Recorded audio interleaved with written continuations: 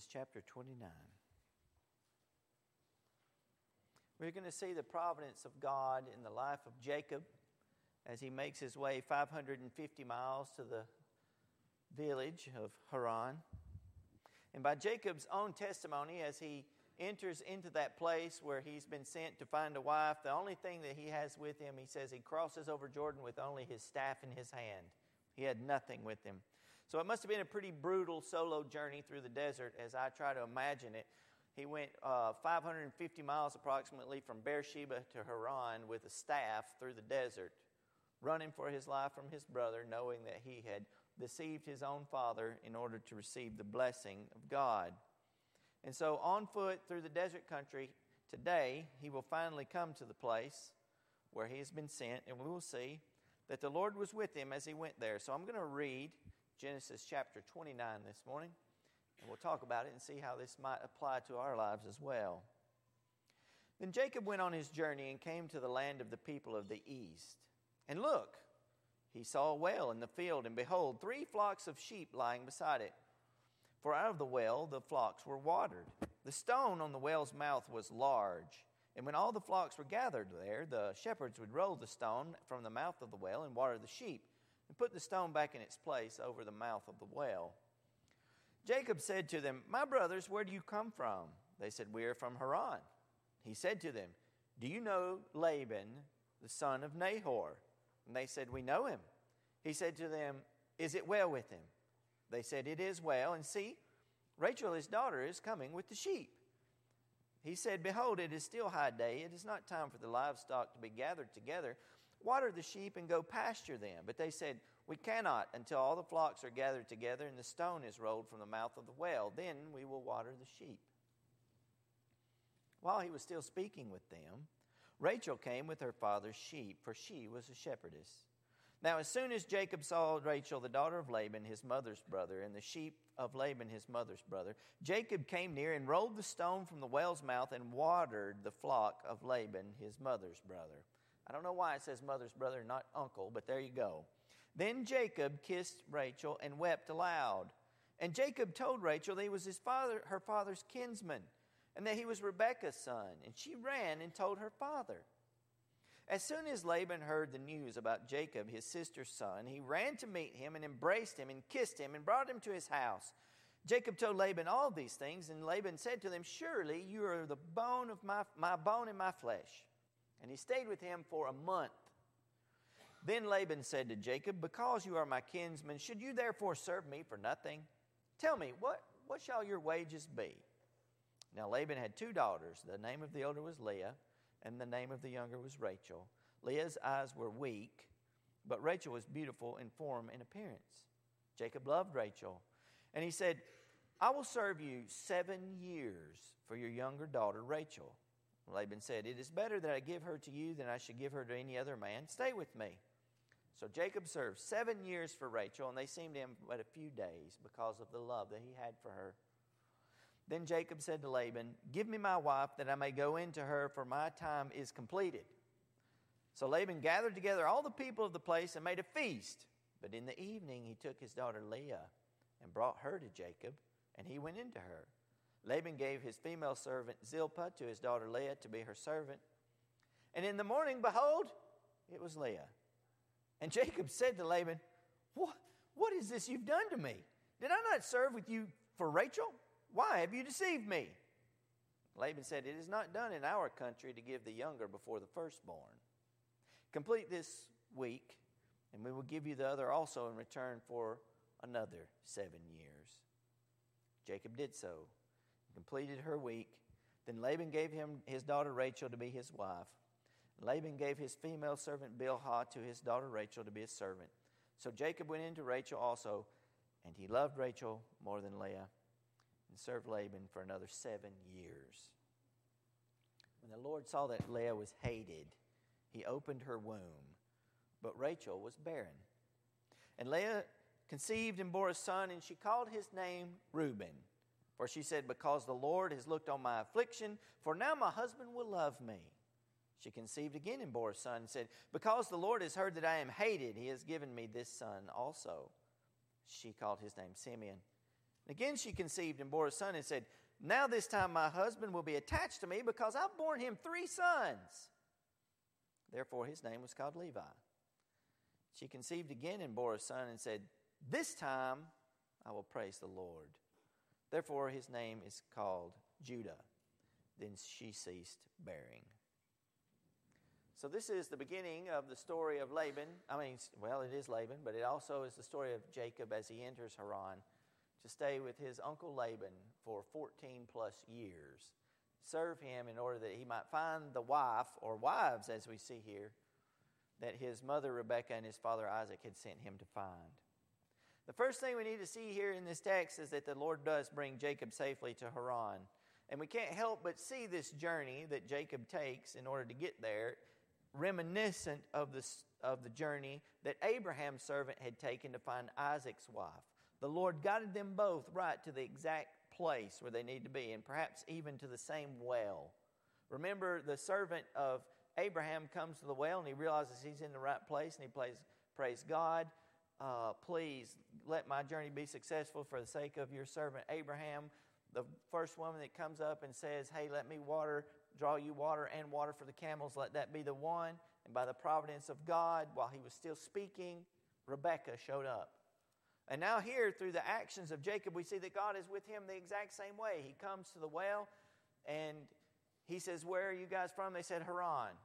And look, after 550 miles in the desert, I bet you he was pretty excited. And he said, Haran, have you heard of Laban? It's like, yeah, we know Laban. And here comes Rachel, his daughter. Now, Jacob is pretty excited, no doubt about it, because he says, hey, why don't y'all go ahead and take the lid off this well and start getting to work watering your flocks. And like, we can't. It's a big rock, and we got to wait till everybody gets here so we can move it off. And the minute Rachel shows up, Jacob just flips the stone off the well himself. He must have been pretty excited to see her so that he can water the flock. Now, there's a reversal here. Jacob acts like Rebekah did. He is watering the flock, whereas Rebekah had watered the camels for the servant. One of the differences is that because of Jacob's haste to leave, he doesn't have anything. Remember, the servant of Abraham came. He had like gold. He gave Rebekah a gold earring, a gold nose ring, and a bunch of other gifts. Jacob's got nothing. So he's going to have to work, as we will see. So there's a big family reunion. And Laban embraces Jacob as his nephew. And Jacob stays there for a month. Now, this is kind of, you got to read between the lines here. If you're Laban, and here comes your nephew out of nowhere, and he's just kind of sitting around the house for a month, what? Okay, is this guy ever going home? What's the deal? So when Laban asked him, what are your wages going to be? The implied thing is, hey man, you just can't sit around the house all day, okay? You're going to work, and when you work, what are your wages going to be? And this is Jacob's big chance, and he says, I will work 7 years for Rachel, your daughter, which is what he came to the land to do in the first place. Now, what does that have to do with us? Well, first of all, this. No matter where Jacob goes, as we will see throughout these texts, the Lord is with him everywhere.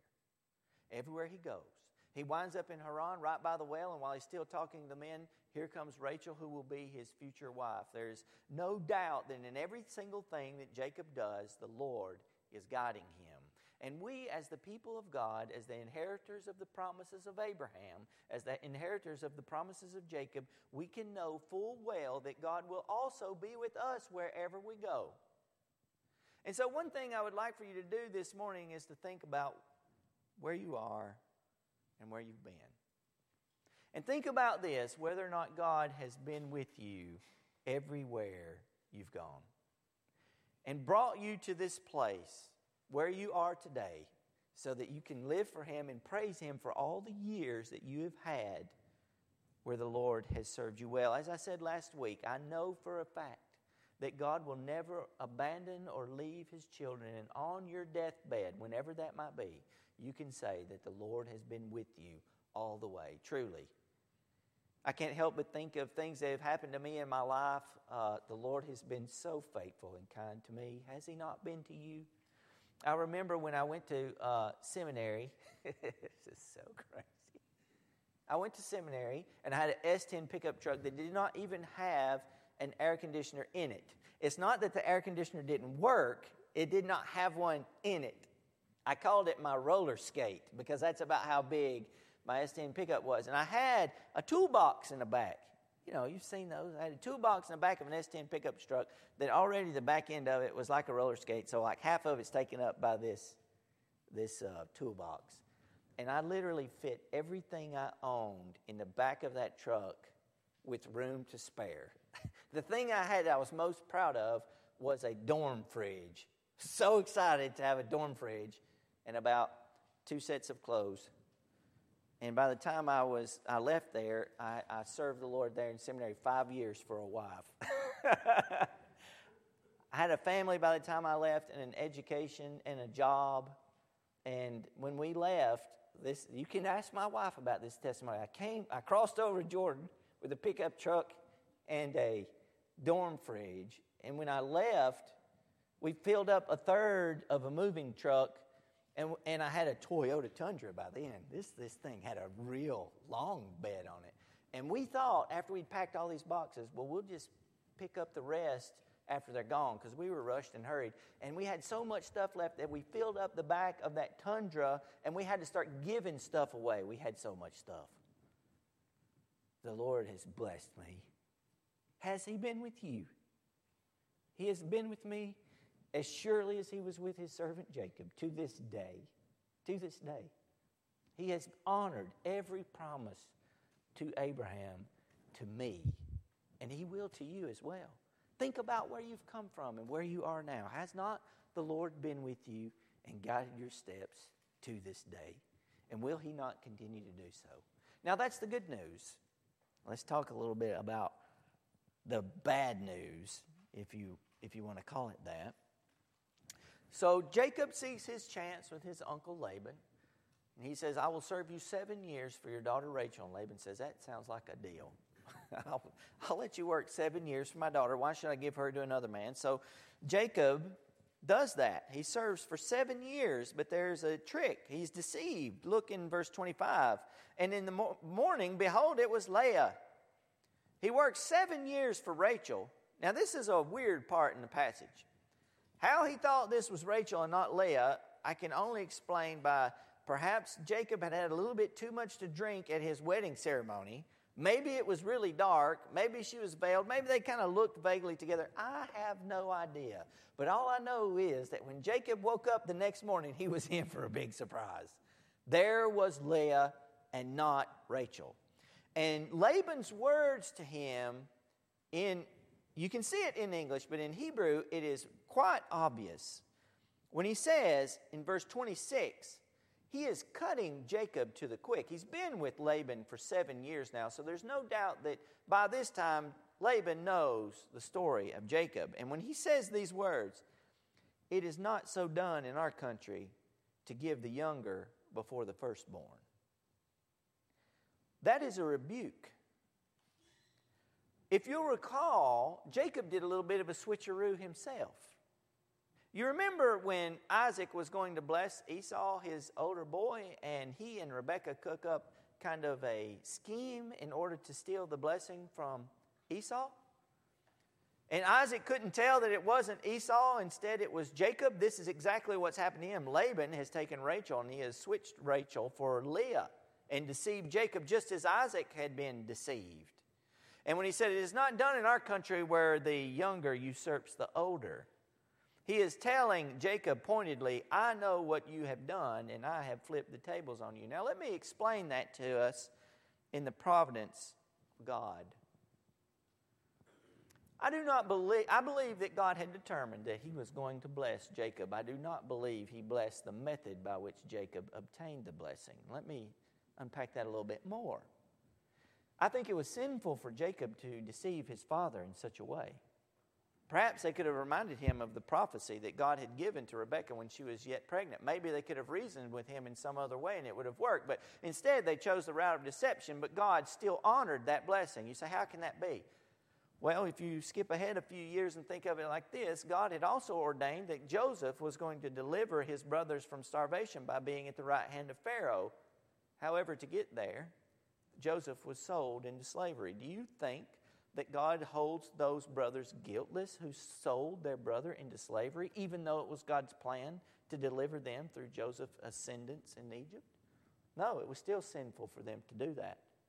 Do you think that when Potiphar's wife lies about Joseph and says that he attempted to rape her, that even though God used the prison to exalt Joseph to the palace, do you think that that woman who lied will go guiltless before the Lord, even though God worked that in His plan?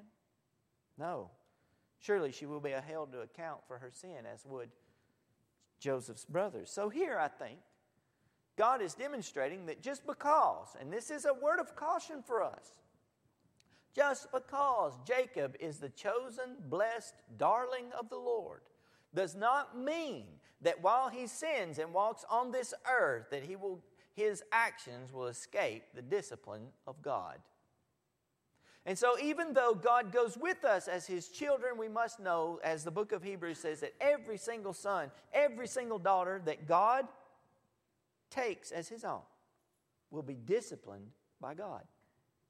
And so though Jacob is the blessed of God, that does not mean that his entire path is just going to be a bed of roses. Indeed, he is going to suffer much because of the decisions and the actions that he takes in the Scripture. And this passage is telling us, and Laban's pointed words are telling us, that just because you got away with trickery does not mean that that's how we're going to do it here. Now, Laban, I think, was also a deceiver, and this was a dirty, rotten trick that he pulled on Jacob as well. In fact, as you go through and read, it's very disappointing. It turns out that every one we study is sinful. It's very disappointing. And they're not only sinful, but they trick each other. They don't get along well. They're going to lie. I mean, it gets awful. Like, if you think that Isaac and Rebekah and Esau and Jacob's relationships were dysfunctional, wait until we read about Jacob's family. He winds up taking 4 wives. It's a bad deal. It's bad. You'll see as we get to it. Jacob has God's blessing. God prospers Jacob in all that he does. But just because God prospers Jacob in all that he does not mean that God has approved of everything that Jacob does. Or that Jacob's actions do not have consequences. Or that every single thing that Jacob tries to do, that means that that particular thing is going to be successful.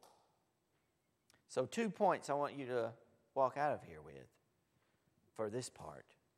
Even though we are God's children, it doesn't mean that everything is going to go our way. And number 2, if we sin, we are going to reap what we sow. If we reap sin, we will sow it. If we reap to the flesh, we will reap the flesh. If we reap to the Spirit, we will reap from the Spirit. Just because we are God's children does not mean that He will overlook our sins. I tell people all the time, if we have this idea that God is a kindly grandfather who always has candy in His pockets for us no matter what we do, we don't understand God well enough. God does love us. He is our Father. But if we have good fathers, they correct us when we sin, and that is what our Father will do. And it burdens my heart when I see people who are claimed to be children of God begin to walk in sin in direct rebellion against Him, thinking, well, God will just forgive me if I do this.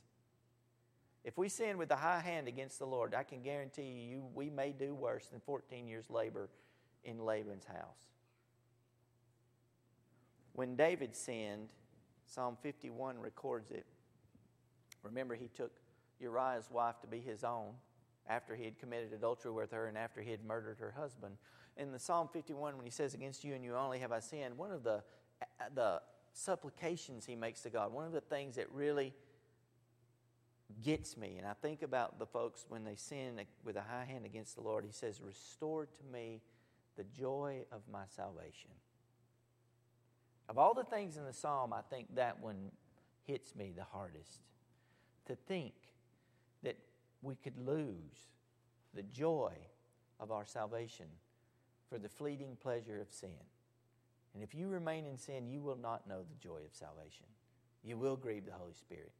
And as the Holy Spirit said, or Jesus said to Paul when he was converted on the road to Damascus, it's tough for you to kick against the goads, isn't it, Paul? And he was speaking of the oxen, whenever they wouldn't want to plow, they had these stickers behind them. So if they started kicking, it would poke them so that the guy plowing wouldn't get kicked and wouldn't mess up the yoke. He told Paul, it's difficult for you to kick against the goads. And if we walk in sin, our time will not be spent with joy. And in fact, there's so much trauma and trouble in Jacob's life because of the decisions he makes. When he goes to die, he says these sad words, my years have not been as long, and they've been difficult compared with my father's. Jacob has a rough life, even though he is blessed of the Lord. And one of the tragic things, too, we see in this passage is that Laban has set up this house for dysfunction by giving Leah instead of Rachel, whom he had worked for. Verse 30 says, so Jacob went into Rachel also, and he loved Rachel more than Leah, and served Laban another 7 years. In verse 31 it says, when the Lord saw that Leah was hated, he opened her womb. Now I want to talk to you about Hebrew idioms a little minute, because it's important. These things pop up in other places. When it says here that Leah was hated, it does not mean that Jacob despised Leah. It means that his love for her compared to his love for Rachel was as if she was hated. Jesus said the same thing. He used this sort of expression when he said, unless you hate your mother and your father and your sister and your brother, then you can't have a part of the kingdom of God. He doesn't mean that we literally have to despise them. He means that in comparison with our love for him. So it was clear that Jacob here had a favorite wife.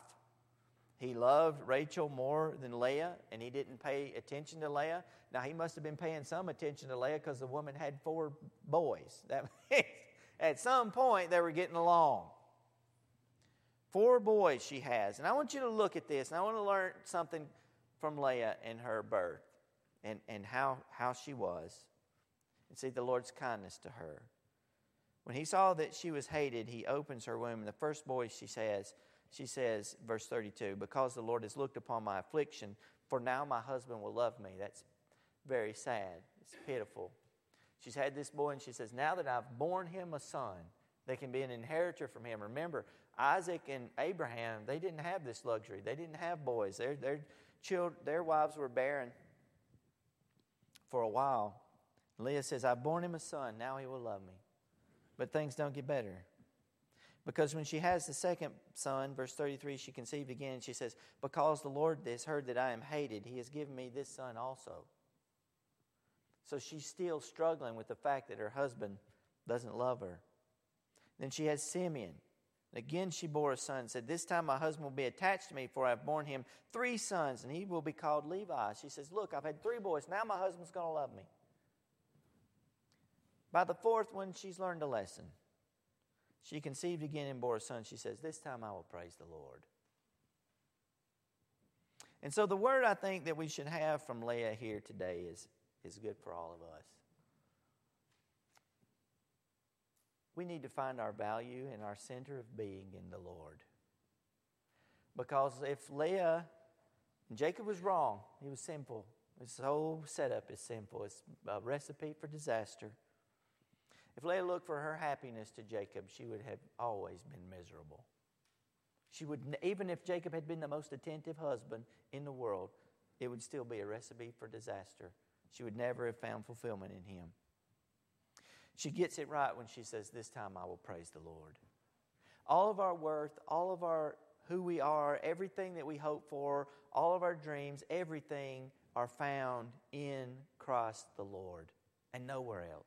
We cannot find fulfillment and love and acceptance and joy anywhere else except in Christ. And I see this all the time, not only in my life, but also in the lives of others, especially young folks who constantly look. And I think, now people say our day is always the worst, right?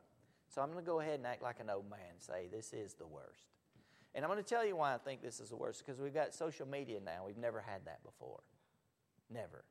And so our teenagers, our young people, even us, every single day are being bombarded by what they should be, what they should believe, how they should act, what they should dress like. There is constant, unremitting, complete pressure on young people to conform to the image of the world such like we have never seen before. That's a fact. If they and you and I, and even adults, swept up in it. Last week was I'm not going into it, but it was a train wreck of horror. And all I could think of is this. We are not finding our identity in Christ. We are not. What we should be doing is that Rachel with the fourth boy says, this time I will praise the Lord. Some trust in chariots. We trust in the name of the Lord our God. This is where we put our hope. This is who we are. Don't forget who you are. I had a friend in school. He married he did good. He married a lady, and every time her testimony was every time she left the house, when her father would tell her bye, he always said, don't forget whose you are. And he didn't mean mine. He meant the Lord's. Don't forget whose you are. Don't forget who you are. And if we do not find our identity in Christ, and if our everything is not directed towards praise of the Lord, we are going to be a miserable people. We will never stand fast against the tide that comes. I wish we could learn this lesson. Where to find our worth and our contentment. It must be in the Lord. So what we see here in this passage today is that the Lord is faithful to Jacob. He is faithful to him. Despite all of the things that he goes through and all of the sins and mistakes that Jacob made, the Lord is with him every step of the way. And that will be Jacob's testimony all of his life. And the Lord will be with you wherever you go. The grace of our Lord will be with you wherever you go. However, that does not mean that our life is going to be easier, that we will not reap what we sow. God will let us reap what we sow. So it does not mean it will always be easy. But remember this, no matter what occurs, our identity and everything that we are in Christ. We are His, and He is ours. He is the fountain of our joy, the object of our hope. Everything that we have is in Christ. So when everything else makes you feel lousy, you feel like nobody loves you, you're not cool, you're not awesome, you've not achieved, whatever it might be, remember this, the Lord loves you and accepts you just as you are, and He will never leave you or forsake you, and you are beloved, more beloved than 10,000 worlds. Listen, that's who we are. And when everything else is there, that is the rock upon which we can stand. Everything else, as the hymn writer says, is sinking sand. Trust the Lord. Stand fast on Him. He will be faithful to you just as He is Jacob. So you read this narrative about Jacob, you see what a wretched man he is. He's sorry. He's a deceiver. His uncles know better, and neither is his mama.